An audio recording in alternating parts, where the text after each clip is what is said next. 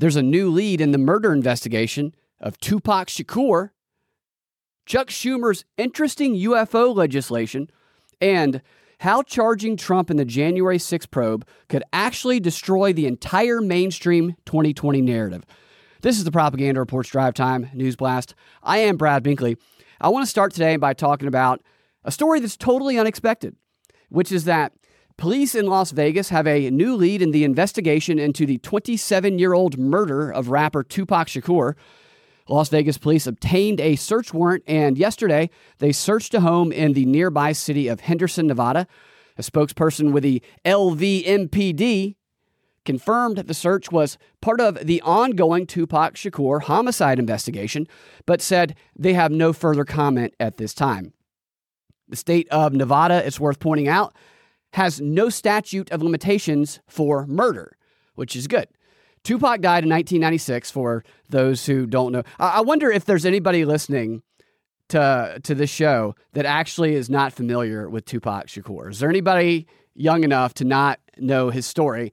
I'll give a quick overview just in case. He died in 1996, a week after being shot in a drive-by shooting near the Vegas Strip. At the time, there was a violent rivalry going on between the East Coast and the West Coast rapper gangs, and Tupac was part of the West Coast, and leading up to his death, he had been in a feud with a rival rapper from the East. You might remember him, Notorious B.I.G., who 6 months later was also fatally shot and killed during a drive-by shooting.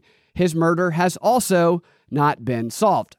I'm betting that there is a genetic genealogy angle to this story. New DNA technology that enabled them to identify and match DNA that the old technology didn't enable them to do, because that's what almost every single one of these cold case murder stories that come back into the news involves. This is all assuming that Tupac is dead, by the way. I wouldn't be a conspiracy theorist if I didn't point out that there are a lot of conspiracies about how Tupac is actually still alive. Some people believe he escaped to Cuba.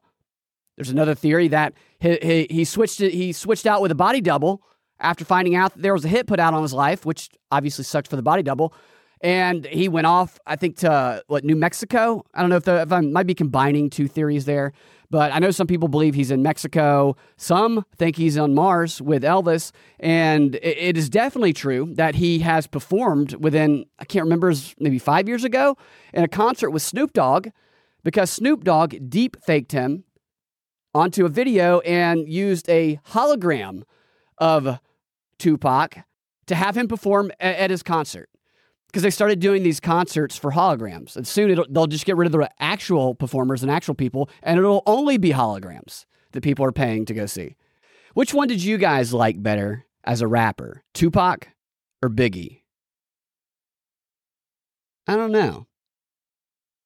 I think I probably remember Biggie's songs better. Those come to mind more easily. It's got to kind of suck to be known as Notorious B.I.G., because then he's always got to be massive. He can't lose like 250 pounds, get in great shape like Tupac looked like he was in good shape, because then he's not Notorious B.I.G. anymore. He's Notorious F.I.T.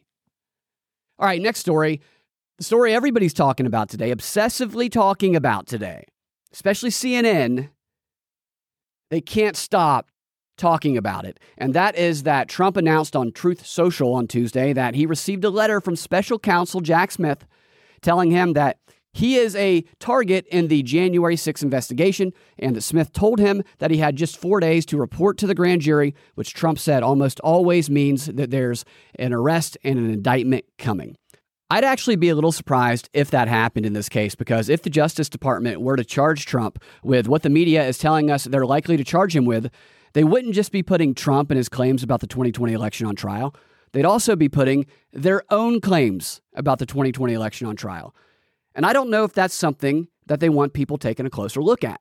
The charges we're being told that Smith's target letter indicates would be pursued is the charge of obstructing the election certification process, including Trump's efforts to pressure Mike Pence into stopping the certification of Biden's victory.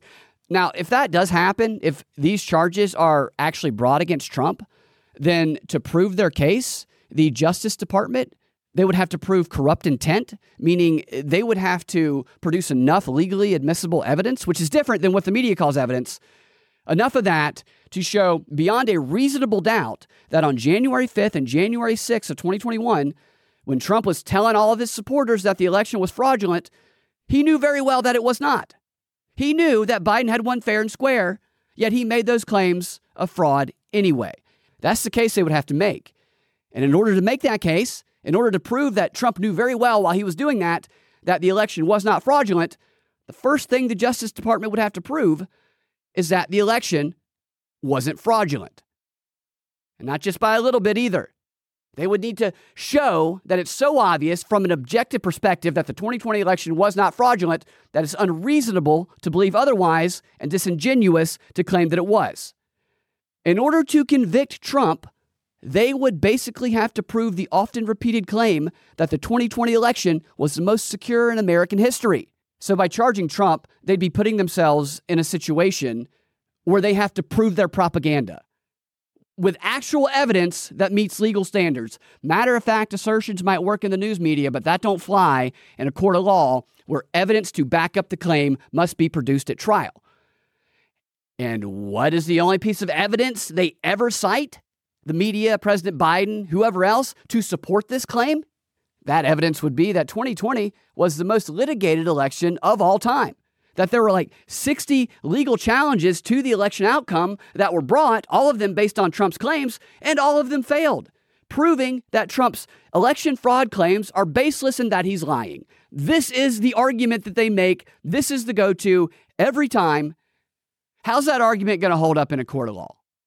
Works great in the news media where it goes unexamined by those who consume it. But what about at trial where it will be examined and where the court records associated with those legal challenges will be available and will be looked at closely? How does their argument hold up then? Because that is the only evidence they ever provide us with to prove their claim that the election was so secure and to disprove Trump's election fraud claims. I'll tell you how it would hold up. It wouldn't. It would fail. It would fail badly. But that's not all it would do. It would also lend credibility to Trump's claims if this stuff was examined in an actual court of law and not just propagated by the news media. Because as you all know, most of those 60 or so cases, which they always reference in their argument, were not dismissed on the merits. They were dismissed due to standing or procedural or process issues, meaning that the merits of the claims made in those legal challenges have never actually been examined by a court. So if Trump's indicted for obstruction and this thing goes to trial, the only piece of evidence that President Biden and the media has ever relied on to debunk Trump's claims would be exposed as a lie.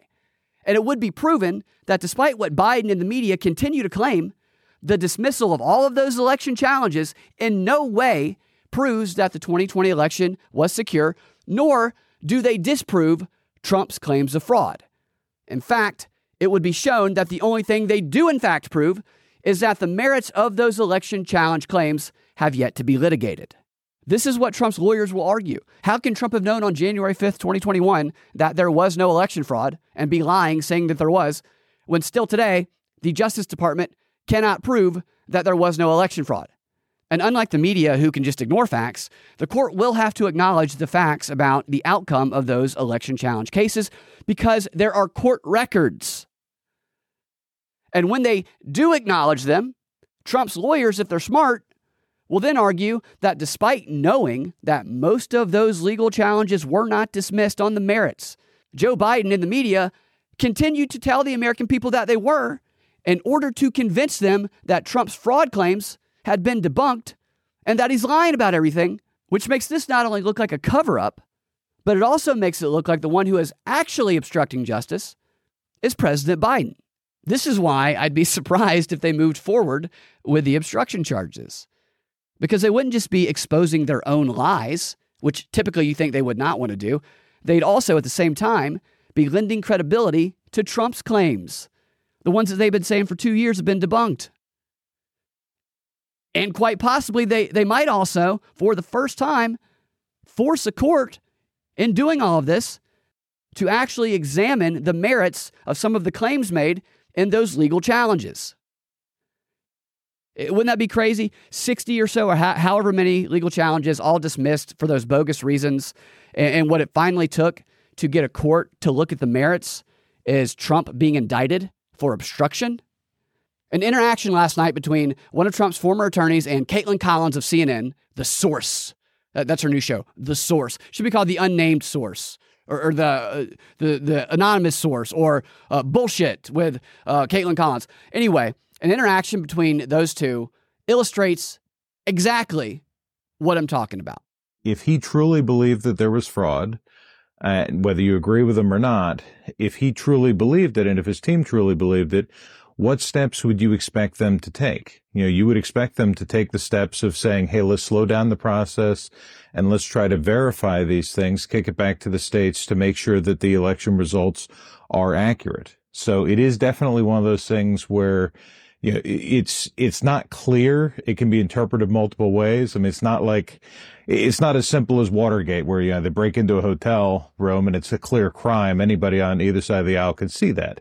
Here it is much more open to interpretation. But is it really open to interpretation if you have governors that he was pressuring to do things that Brian Kemp of Georgia, Doug Ducey of Arizona, they said that they couldn't do? He was trying to get Mike Pence to do things that Mike Pence said he couldn't do. Of course, we had Rudy Giuliani and these other attorneys going into states and trying to get these slates of fake electors. I mean, that's more than just questioning it. I mean, they had 60 court cases that were all thrown out. See, there it is. There's that same old argument they always go to as evidence. He dispatches of it perfectly. They had 60 court cases that were all thrown out. Well, a lot of those court cases were thrown out on standing issues, and they were really thrown out pre-discovery. As to pressuring people to do things that the people say they can't do. Did you see her reaction there? She kind of turned her head up and raised her eyebrow a little bit. Maybe a little cognitive dissonance there. Watch her reaction after he says that. It's almost as though she really didn't know that. Well, a lot of those court cases were thrown out on standing issues, and they were really thrown out pre-discovery.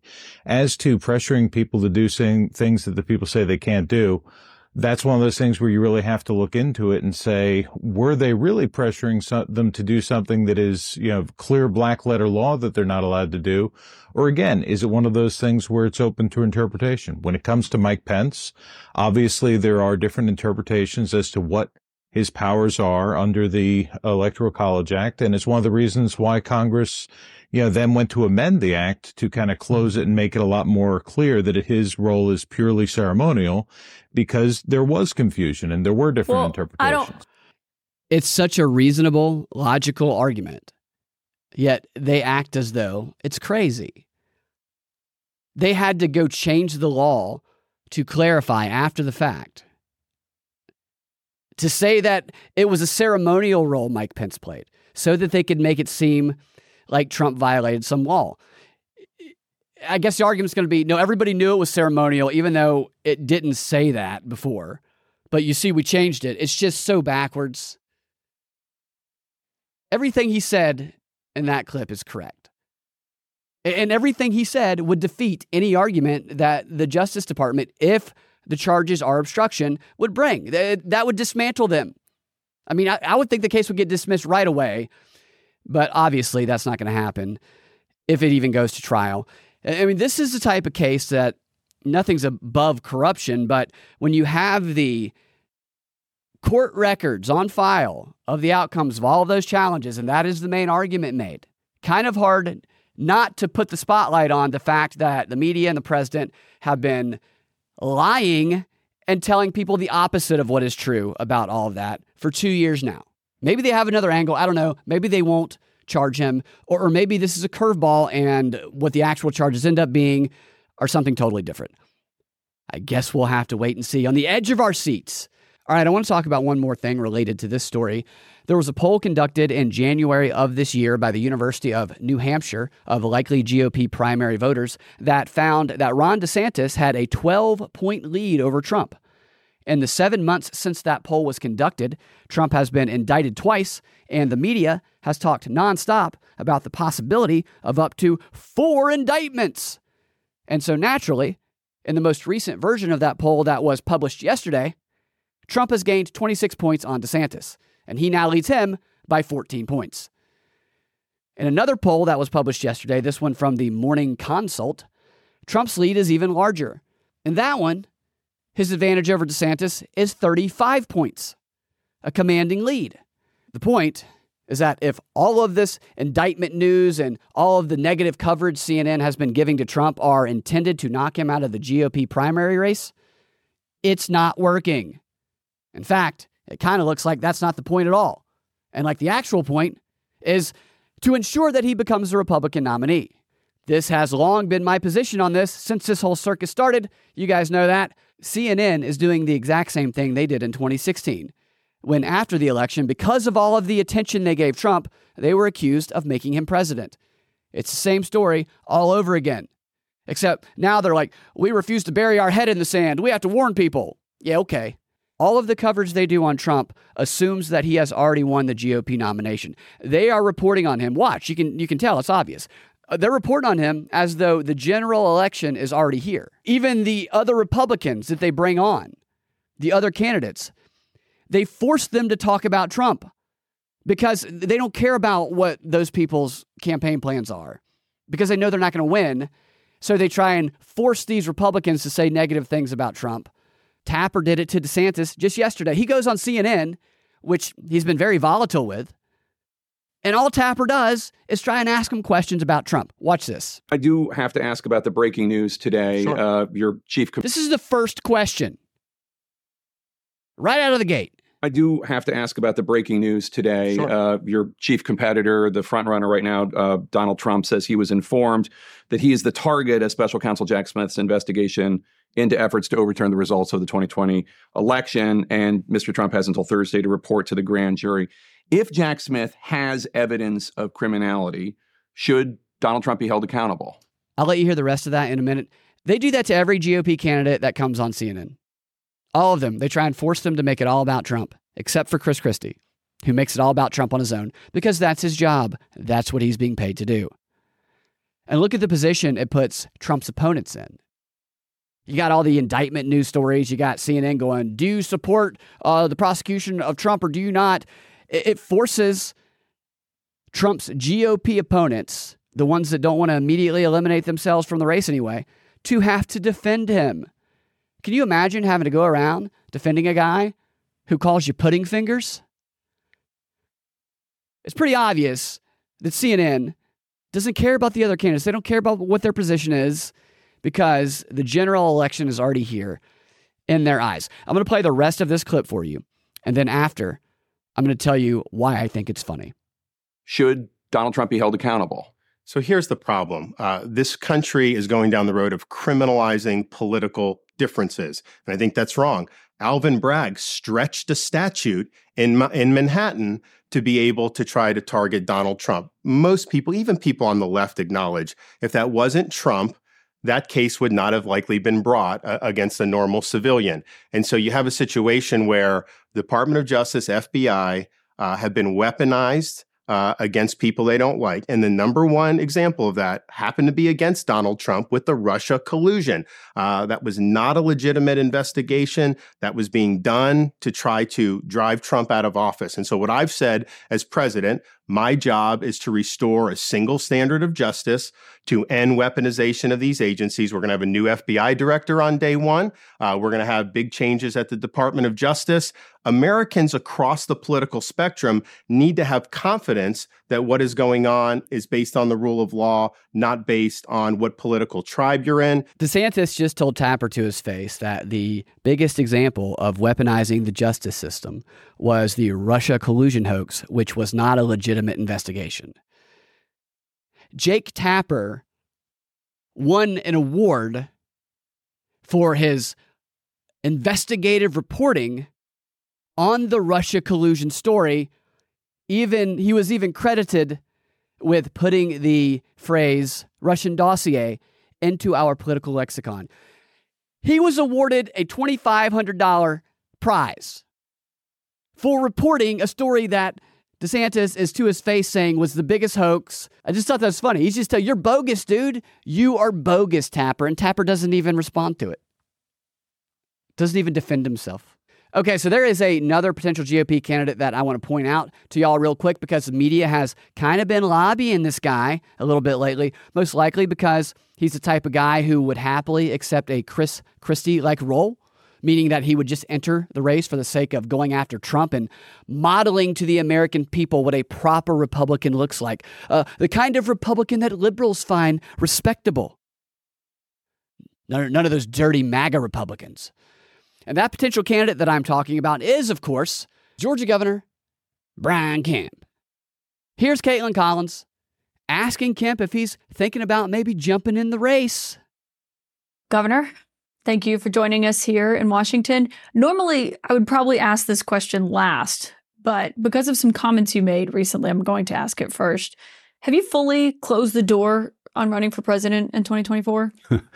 Well, I have a lot of people writing a lot of different things about me in 2024, and I've said, look, in politics, there's always doors opening and closing. I got a great job right now. I personally feel like having more people in the race does not help us win and beat Joe Biden.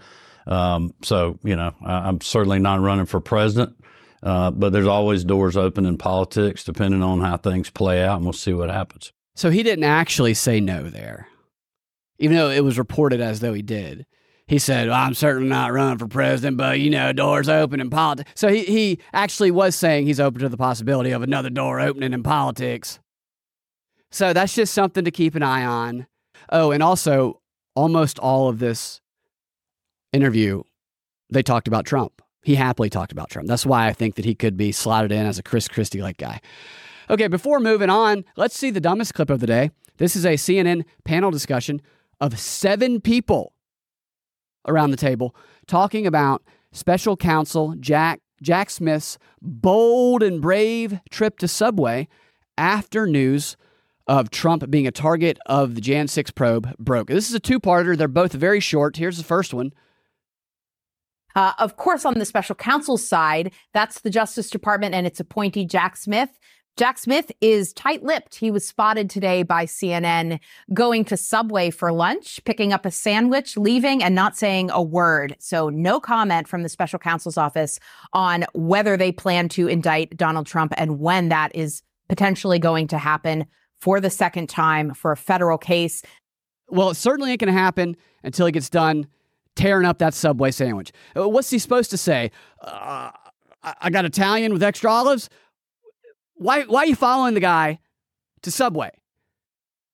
Now here is the always insightful John King's interpretation of that Subway sandwich trip. And just one last point. Jack Smith, remember when the classified documents target letter, when Trump announced that, there was a lot of commentary. Is Jack Smith making a mistake here? Is he leaving this all to Donald Trump? And then they released the indictment and we all said, wow, we read it. We saw the documentation. We saw the level of detail. Jack Smith going to Subway today is a message to Donald Trump. Mm-hmm. Donald Trump tries to intimidate people. He tries to bully people. He tries to scare you away. That was Jack Smith with no words and a simple $5 sub in his hand saying, I'm here. I'm not going anywhere. Yeah, the imagery was intentional and spoke volumes. Thank goodness John King got that final point in. That was something that people needed to hear because Jack Smith's trip to Subway wasn't lunch. It was a message to Donald Trump that let him know that neither Jack Smith nor anyone else on the planet is going to be intimidated by him, is going to be stopped from going to Subway out of fear of what might happen to them. Because everyone knows that nothing pisses Trump off more than people eating at Subway. And I'm sure you heard his message to Smith about that very thing. Here's my message to not so special prosecutor, Jack Smith. If I find you within 500 yards of a Subway, I'm going to find you, Jack Smith, and I'm going to cover your body in Italian sauce and banana peppers, more banana peppers than you've ever seen, and I'm going to stuff you inside of a 6-foot-tall, slit down the middle, piece of white French bread. And then I'm going to feed every inch of my sandwich, I call it the Jack Smith, to Jared from Subway. Okay, I'm going to have to push the UFO story until tomorrow. I do have one more story to get to today, however, which is about a question that everyone wants to know the answer to. Which country's women have the largest average breast size? Before we get to the answer to that age-old question, I want to tell you what we're going to talk about in the Drive Time News Blast XR, the subscriber-only portion of the show. We're going to analyze a couple more brand new political campaign ads that kind of shocked me in their lack of awareness. I guess one of them was from Chris Christie, so it shouldn't have shocked me. But still, it was like, how could a campaign ad be this bad? We're going to go through that. We're going to talk about it. If you want to get access to that subscriber-only content, you can go to patreon.com/propaganda report and subscribe there today. That's how I support myself. That's how I support the show. And what you will get along with these subscriber-only content is you will also get this show, the DNB, ad-free. I take the ads out for all subscribers, and I put it together with the XR, and it goes into your own private Patreon RSS feed that you can pop into any podcast app player that you listen on. Okay, now on to the final story of the day and the most important question of our time. Which country's women have the largest average breast size? Here's the story. New data has been published from researchers at an organization called World Data that ranks which countries' women have the largest average breast size in the world. Let's do a top 5 countdown. I will say this. On this chart here, 2 through 5 all have the same average breast size, those countries. I think there's a little bit of difference in the percentage points, but that doesn't show on this chart that I'm looking at here. So I'm just going to give you the numbers. Coming in at number 5, the country whose women have the 5th largest average breast size in the world, the United Kingdom. Congratulations to the Brits up there. We love the accent, and we also love that average national breast cup size of C cup. Keep up the good work. 2 through 5 are all C cups. A notch ahead of the Brits at number 4 is the United States of America. Right here at home. Congratulations, ladies, on that average national C cup of a C. Coming in at number 3 is Iceland, with the number 2 spot being occupied by a bit of a surprise. Luxembourg, the small European country surrounded by Belgium, France, and Germany. Who knew that the top tourist attraction in Luxembourg was the local women's bosoms? And finally, coming in at number 1, the nation whose women have the largest average breast size in the world, drum roll please, Norway, with a national average of nearly a D cup. Congratulations to Norway. Your prize for coming in first place is you will receive expats from all over the world who are boob men. If you're wondering which country came in last place, it was Vietnam, with an average national cup size of AA.